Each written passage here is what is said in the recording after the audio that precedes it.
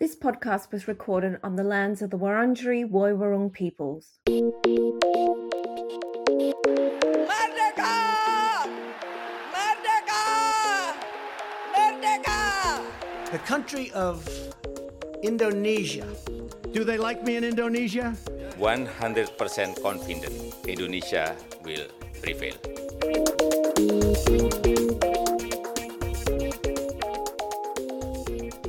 Hello and welcome to Talking Indonesia.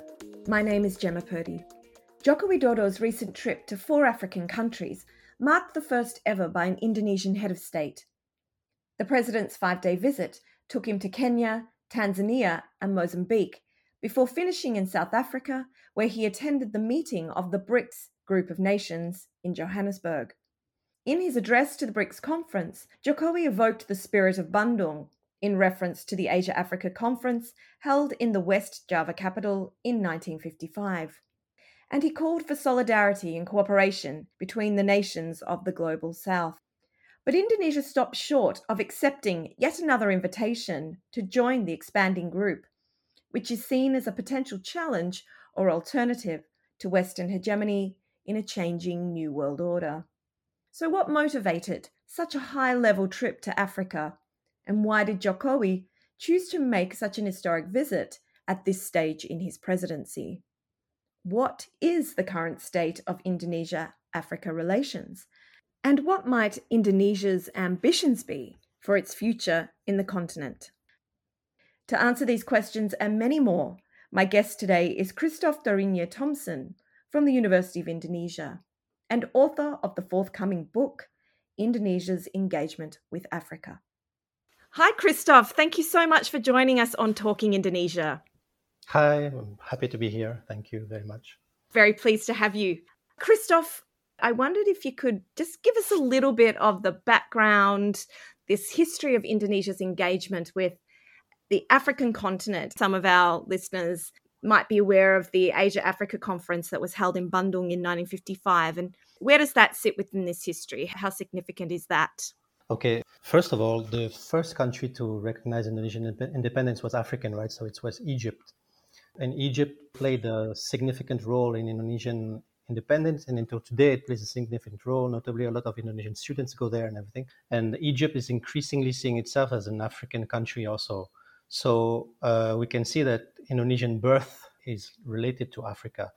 Then, of course, in Asia, if we look at China, if we look at Indonesia, they usually consider that their relationships with the continent started with what you just mentioned, the Bandung Conference, the Asia-Africa Conference, which took place in April 1955 in Bandung. So maybe people can read the basic stuff about it. So there were 29 countries and everything. But I think if we want to look at it geopolitically, basically it was an Indian Ocean countries organized conference. So you had 5 what we call the Colombo powers: Sri Lanka, Pakistan, Burma, India, and Indonesia. So we can see it actually as an Indian Ocean initiative at the beginning from these countries who were actually, for different reasons, who felt that they were probably not involved enough in the Asian situation. So you had the Indochina, you had the Geneva Conference, all these issues. You had CITO aim at creating a sort of Asian NATO.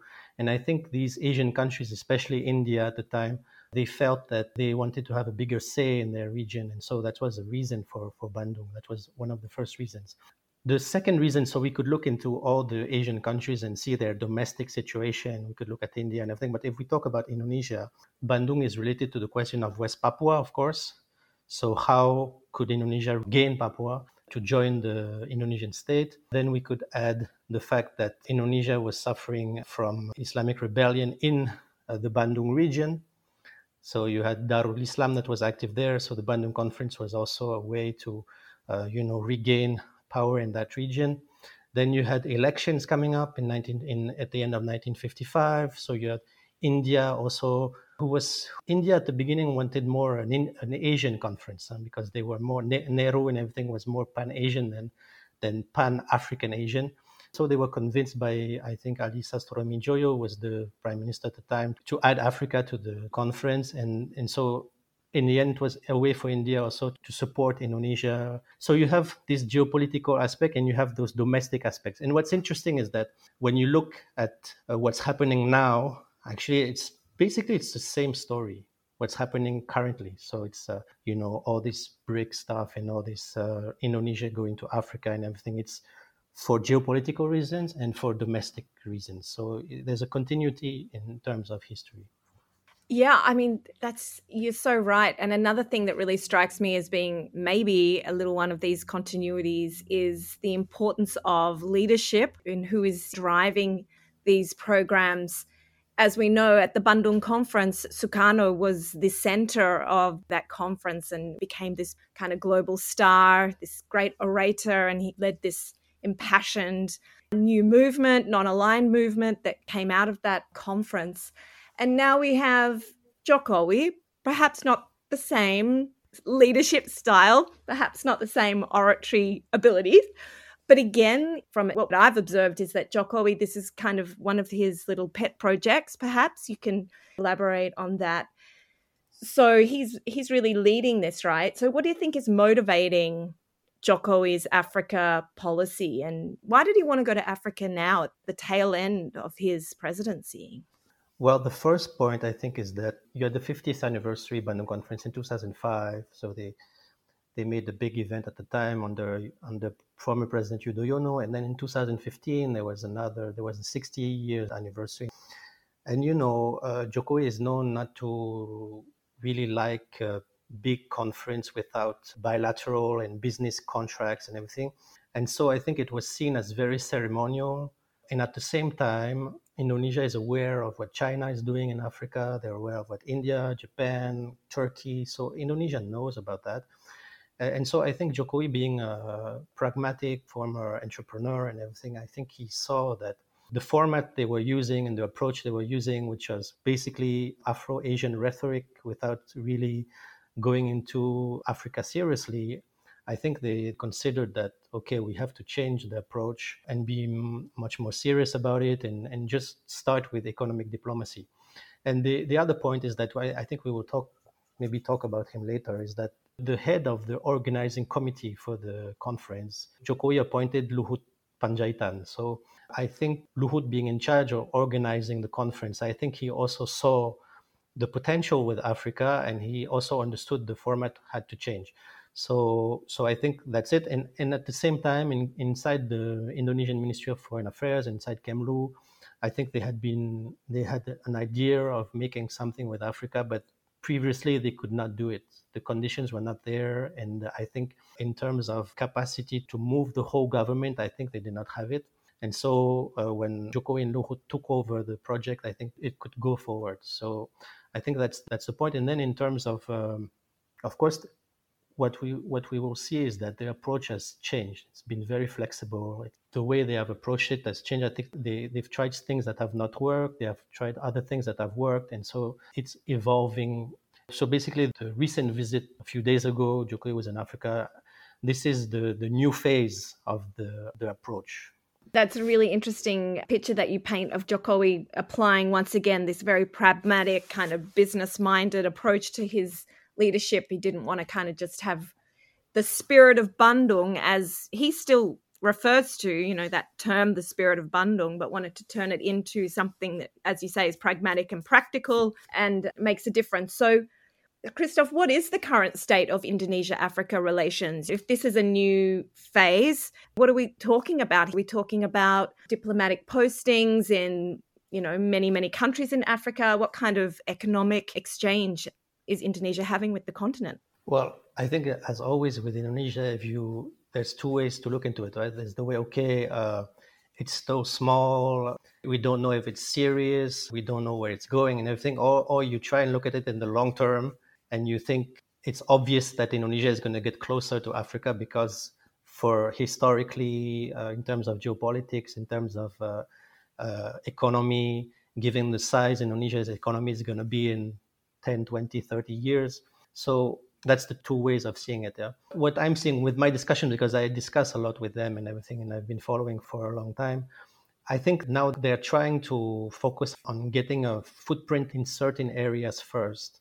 And if you look at Jokowi's visit, it was, and that's interesting because it goes back to the fact that Bandung was organized by Indian Ocean countries. So they're focusing on Indian Ocean countries first. So that's why he went to Kenya, Tanzania, Mozambique, and South Africa.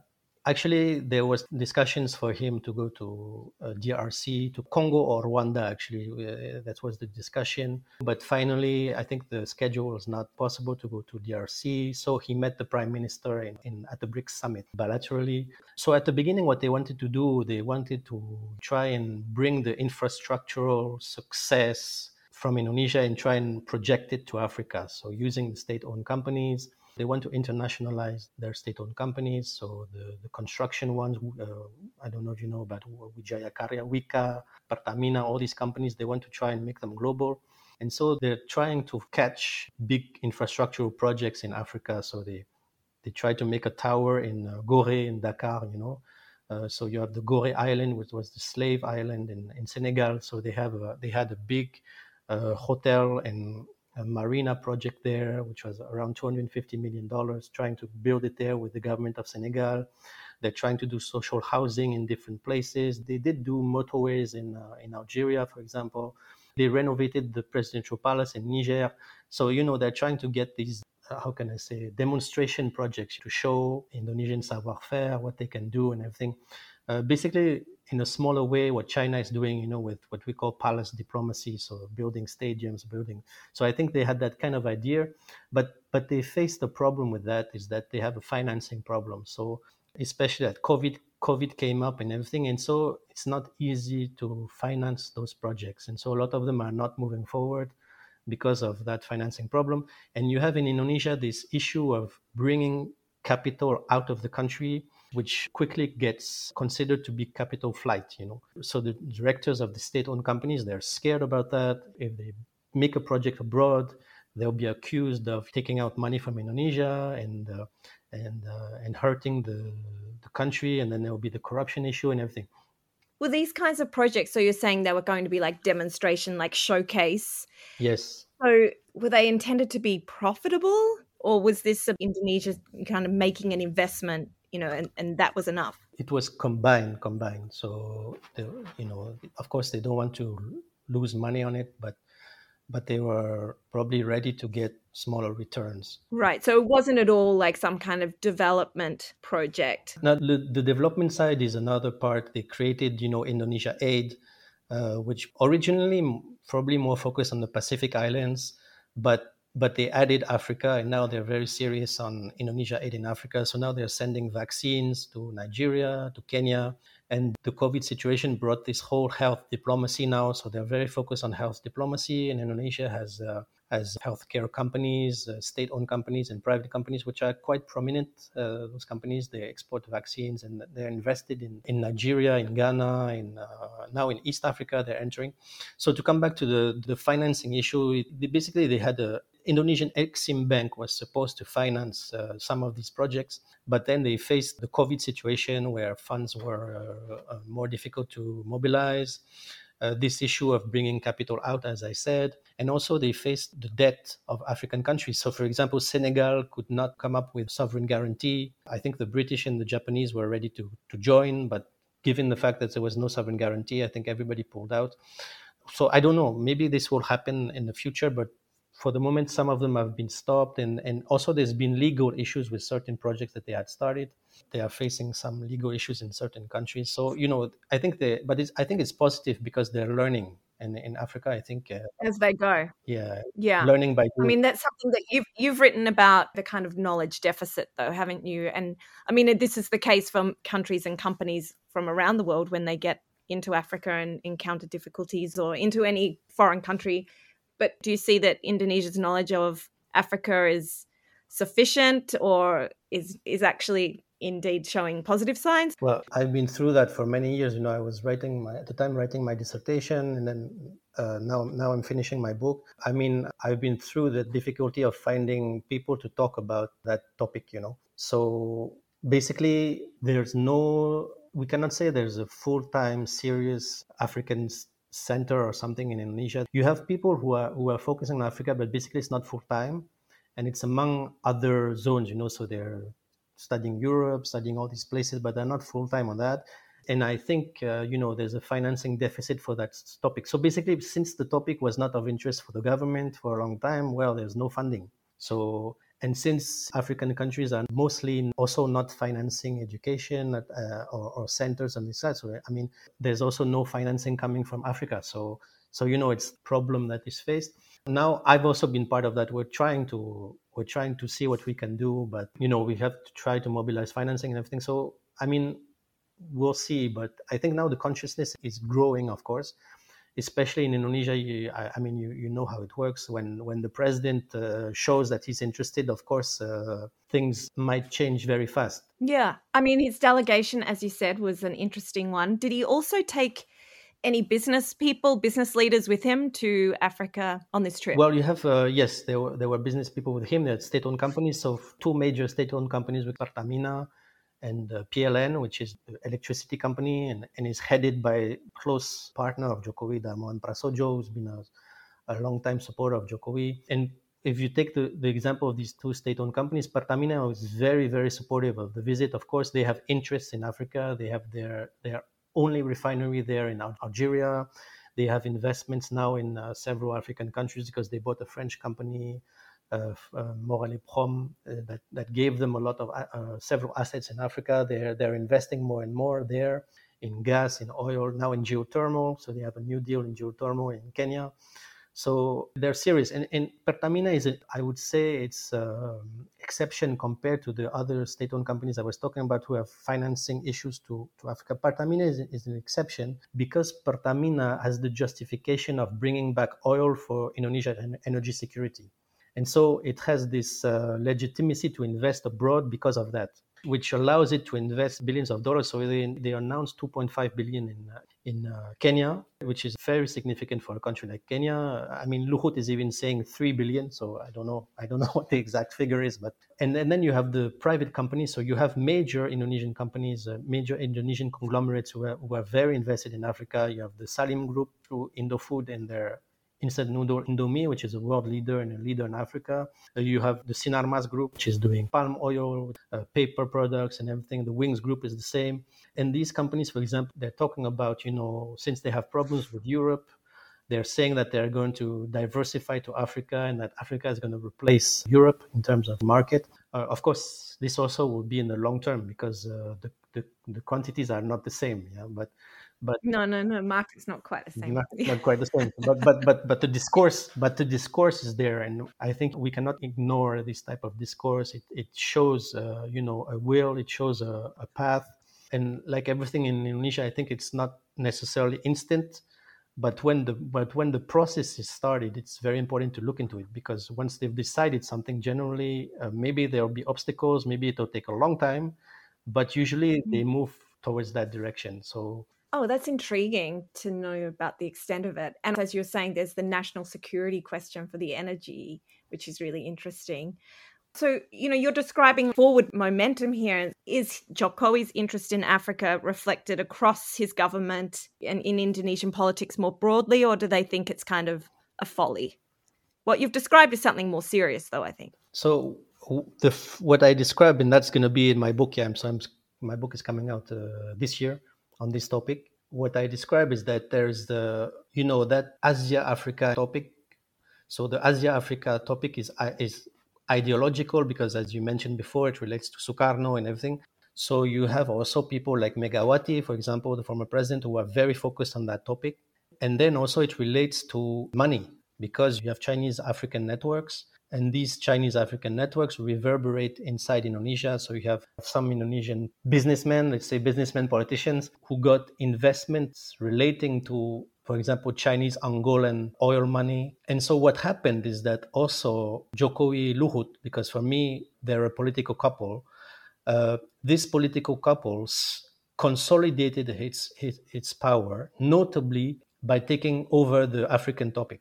So ideologically, to consolidate in relation to Megawati. And that you can see it, for example, when Indonesia launched the Indonesia-Africa Forum, Megawati was supportive, but then she requested the organization of a second Bandung, which never happened, which was supposed to happen after the first Bandung. But then there were a lot of problems. You had the competition between the non-aligned movement and the Bandung and the Asia-African topic. Sukarno at the beginning was more on the Afro-Asian topic compared to the non-aligned movement. And then in 1965, he fell. Ben Bella fell in Algeria, which was supposed to organize the second conference. I think so, you have all these Afro-Asian movement that completely collapsed. And so the second Bandung never happened. So Megawati, after meeting with President Zuma at the time, President Zuma, who came to her home in Menteng in Jakarta, she called for a second Bandung. So you can see when she calls for a second Bandung, which is Afro-Asia and everything, you can see that it's complementary, but it's different from the Indonesia-Africa Forum. That's the first point. And the second point, in terms of business, so when Jokowi was elected, the vice president of Angola came to Jakarta, and there was a deal for oil supply that was supposed to go through, which was supported by Surya Paloh, which is the head of NASDEM. Then there were problems and everything. And so this meant there were a lot of potential business and potential deals between African countries and Indonesia. And so, of course, this also had to go into the government, had to be controlled by the presidency. And so that also explains why the Africa topic had to come back to Jokowi and Luhut. So there were political consolidation issues for this topic to be under Jokowi. Jokowi who nominated Luhut to head the African task force. So Luhut was actually officially nominated to handle this topic. Like all the important topics Jokowi has to handle, you know that if Luhut is appointed, it means it's important. Indeed. Yeah. And this is also an interesting point because, we had all this discourse about Jokowi not being interested in international affairs, not being interested in foreign policy and everything. I think it's a mistake. What he did is that it's Luhut who's handling it. And so in Jokowi's conception of power, which is a Javanese conception of power, why would he handle day-to-day business and day-to-day issues when he's the king? He doesn't need to. He has Luhut who handles it. And once it's done, Jokowi comes and brings his symbolic power to confirm it once it's been delivered. And that's what he's done in Africa, for example. Luhut has done the job. And so Jokowi goes to Africa and confirms what has been done. In Africa, he attended cultural ceremonies. So everything that's symbolic and ceremonial and that places him on the ideological level, that's what he does once the job has been done. So I think that's how I see it. Mm-mm. So, yeah, I mean, I'm really interested in this partnership you paint of Luhut and Jokowi because as observers, we've seen them in lockstep, Jokowi delegating these key roles, like find me the money to build my new capital, amongst other things, get me a meeting with Elon Musk, those kinds of very important items of business. And from what I'm hearing, Luhut delivers. I think, of course, we will discuss to what extent he delivers on every topic he handles, right? I think the main reason is that Jokowi feels safe when Luhut is handling it, politically safe. That's the first reason. Then there is the question of seniority. I mean, Luhut is a senior leader in Indonesia. I mean, seniority cannot be underestimated in Indonesia. Of course, we have all this youth culture and the digital, and we say the netizens have all this power and everything. It's true to a certain extent, but I think seniority, and especially if it's a senior former military general and everything, I think the credibility, the experience, the power he brings is tremendous. And so basically, he has the experience and then he has a network. And so, yeah, for me, it's because Jokowi feels safe with him. In the biography of Luhut, you have General Agus Wijoyo, who says that, Jokowi is the president. He has someone who can execute and who is not dangerous politically for him. Because Luhut is not Javanese, Luhut is not Muslim. And so, he's not politically dangerous for him. So, and then they know each other for a long time. They've been business partners before. So I think the main reason is that. So to reply to your question, does he deliver on everything? I think he's delivered on certain things. So I think the COVID situation has been handled quite well. I was there during the COVID. I mean, we were worried at the beginning. And then when he came in, he took over the subject. Then it was like business as usual, So then, as I said, for example, with the example of the African policy, he was in charge of the infrastructural deals. I think it didn't work. So, it could be seen as negative. But then he changed. Now he's transformed the African initiative and the African topic. He's transformed it as a way to protect and defend the industrial downstreaming policy in Indonesia. So he's mobilizing what we call the Global South, and through Afro-Asian rhetoric to defend that domestic policy. So basically, now the African policy is also a way to mobilize African countries, resource-rich African countries, who also have this industrialization dream, Zambia, DRC, Zimbabwe, all these countries, they want to industrialize through their commodities. And so what Luhut has done is that he's mobilizing on this. This creates a sort of minilateral coalition to defend the downstreaming policy. So basically, what's happening now in Africa relates to that also.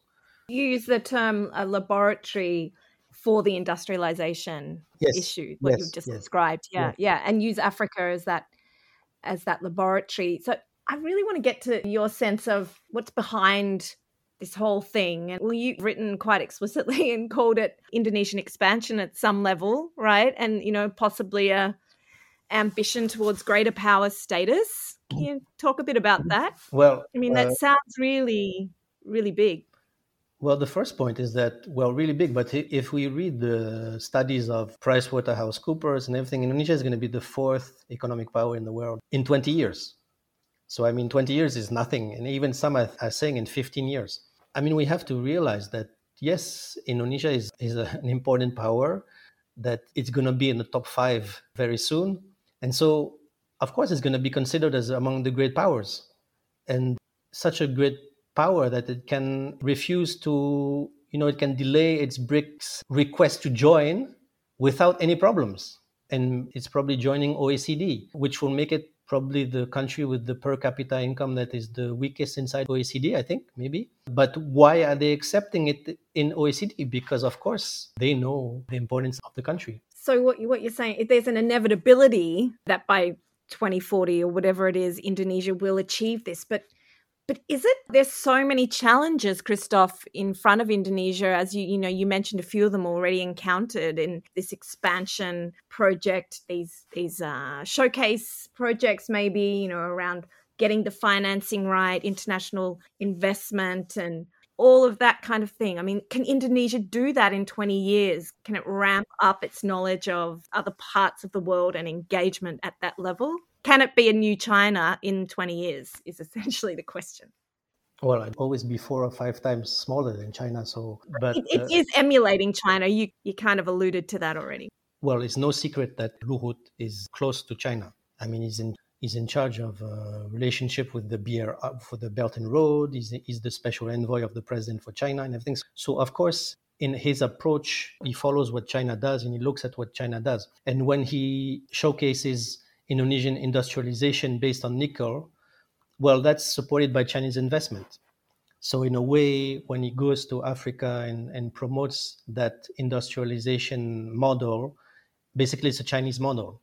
But of course, Indonesia is not only limited to that, right? So you have other approaches which are complementary to that one. The Ministry of Foreign Affairs has its own approach. They're supporting their own ways of doing things. But it's part of it. And so, of course, Indonesia has a lot of challenges. I'm also critical of, the way universities work in Indonesia. And I'm coming from there, so I know exactly how it works. But at the same time, in Indonesia, you have a lot of very smart young people. You have a lot of very smart, honest young people. Of course, you have all this corruption and everything, but you have also a lot of very smart, honest young people. And for me, that means that probably there's hope that the country can move forward in that direction. And the other thing I think is that because Indonesia is lucky to be located close to China, close to Japan, close to Korea, close to Australia, I think because all these countries are moving forward in the right way, they're growing, the center of power is moving or has maybe moved already in that direction, and that all these countries have an interest for Indonesia to be stable and not become a mess. When I look at those aspects, I think the country is going to move positively because of that. And, I wonder, just to we're running out of time, we could talk forever, but I loved your little bit of hopeful messaging at the end about Indonesia's young people. So, I always like to end with that, but I do want to ask the question about, where you see Indonesia's foreign policy direction, in relation to what you alluded to about rejecting the BRICS membership offer. But as it gets so big and powerful, will Indonesia stay true to its free and active foreign policy? Can Indonesia maintain this non-aligned position that it's had for so long? How does this all pan out for you looking to the future? Well, basically, what I think is that officially it's not a rejection of the BRICS. Yeah, it's a delay. It's a 2-year delay. Yeah, they don't want to rush it. They don't want to rush it, yeah. What I think is that if we look at Indonesian history, leaders who have appeared to focus too much on one area, who have been seen as too close to one block or one zone, well, they have had domestic problems. So my thinking is that Jokowi at the end of his mandate could not afford to take that risk. I think he would have faced too strong of a contestation if he had done that. Then what I think is that, a country like Indonesia, maybe, as I said, it aims at being a great power.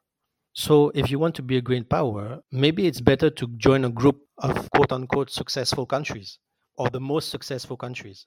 So you join the OECD because the OECD is considered to be the most developed, the most successful countries. And I think there is this aspiration in Indonesia to be considered as a successful country. For me, Indonesia going to Africa and all this kind of thing is a way, of course, to gain leeway, to gain geopolitical strength, and to gain new allies. Because as I said, they consider that their domestic policies need to be supported, need to be consolidated, need to be protected. And so they need allies for that. For me, at the moment, that's the most important point. And so it's all part of Jokowi's legacy. Also an important point, why did he go at the end of his mandate? I'm not going to say why, but it will be in my book. But there's a cultural reason why it's happening at the end of the mandate and why he did not go before. There's a Javanese or there's a cultural issue with Africa, which explains a lot why he waited until the end of his mandate to go there. Okay, we'll have to read the book. Yes. If we had a lot more time, I'd love to hear your impressions of how the Africans take to Indonesians and vice versa. But for another time, maybe once you've released the book. I guess very final question is all of this going to live on past his presidency? It's a legacy, but it's got to have momentum. It's got to be taken forward into the next government. So if you followed the visit, you saw they're announcing a grand design for African development for 5 years, for the next 5 years. Well, personally, I would not have used the term grand design. I think it's too grandiloquent. It's too big. It doesn't send the right message. I think it's too much. But I mean, you can see with the use of the term grand design, you can see that he's talking domestically, which is always the case. He's talking domestically. I mean, so basically, they're focusing on agriculture, on health resilience. And through Indonesia Aid, they're going to finance a project. And I think they're adding commercial and state-owned enterprise investments. Because, I mean, Indonesia Aid, the budget is still not very high. I mean, it's a few hundred million maybe per year. They can maybe spend a few million, a few tens of million maximum. They're not providing like India is providing or China letters of credit of billions of dollars, So the term is probably exaggerated, but still it shows that creating a 5-year plan, it shows that he wants to make sure that it's going to go through after he's elected. And then, I mean, the candidates he's supporting, most of them will support that policy. So Ganjar or Prabowo is elected, they will support that. I mean, Prabowo is selling weapons to Africa and he's receiving a lot of African leaders also and African generals. And Ganjar is PDIP leader, so Asia Africa for him is very important. Then if it's Anis, I don't know. But since he's supported by Surya Paloh and Surya Paloh has an interest in Africa, maybe he would also support the policy. So let's just wait and see on it. Thank you so much, Christophe, because for a lot of us, Africa and Indonesia haven't really been in our contemporary reference, very much in the historical. So thank you so much for this really interesting update and all the best for the book. Thank you so much. Have a nice day. That was Christophe Dorigné-Thomson from the University of Indonesia. His forthcoming book, Indonesia's Engagement with Africa, will be published later this year by Palgrave Macmillan. Talking Indonesia will return on the 14th of September, hosted by Liz Kramer. Remember, you can find the entire Talking Indonesia podcast archive at the Indonesia at Melbourne blog. Subscribe via iTunes so you'll never miss an episode, or find us via your favourite podcasting app. Until next time, this has been the Talking Indonesia podcast. Thanks for listening, and bye for now.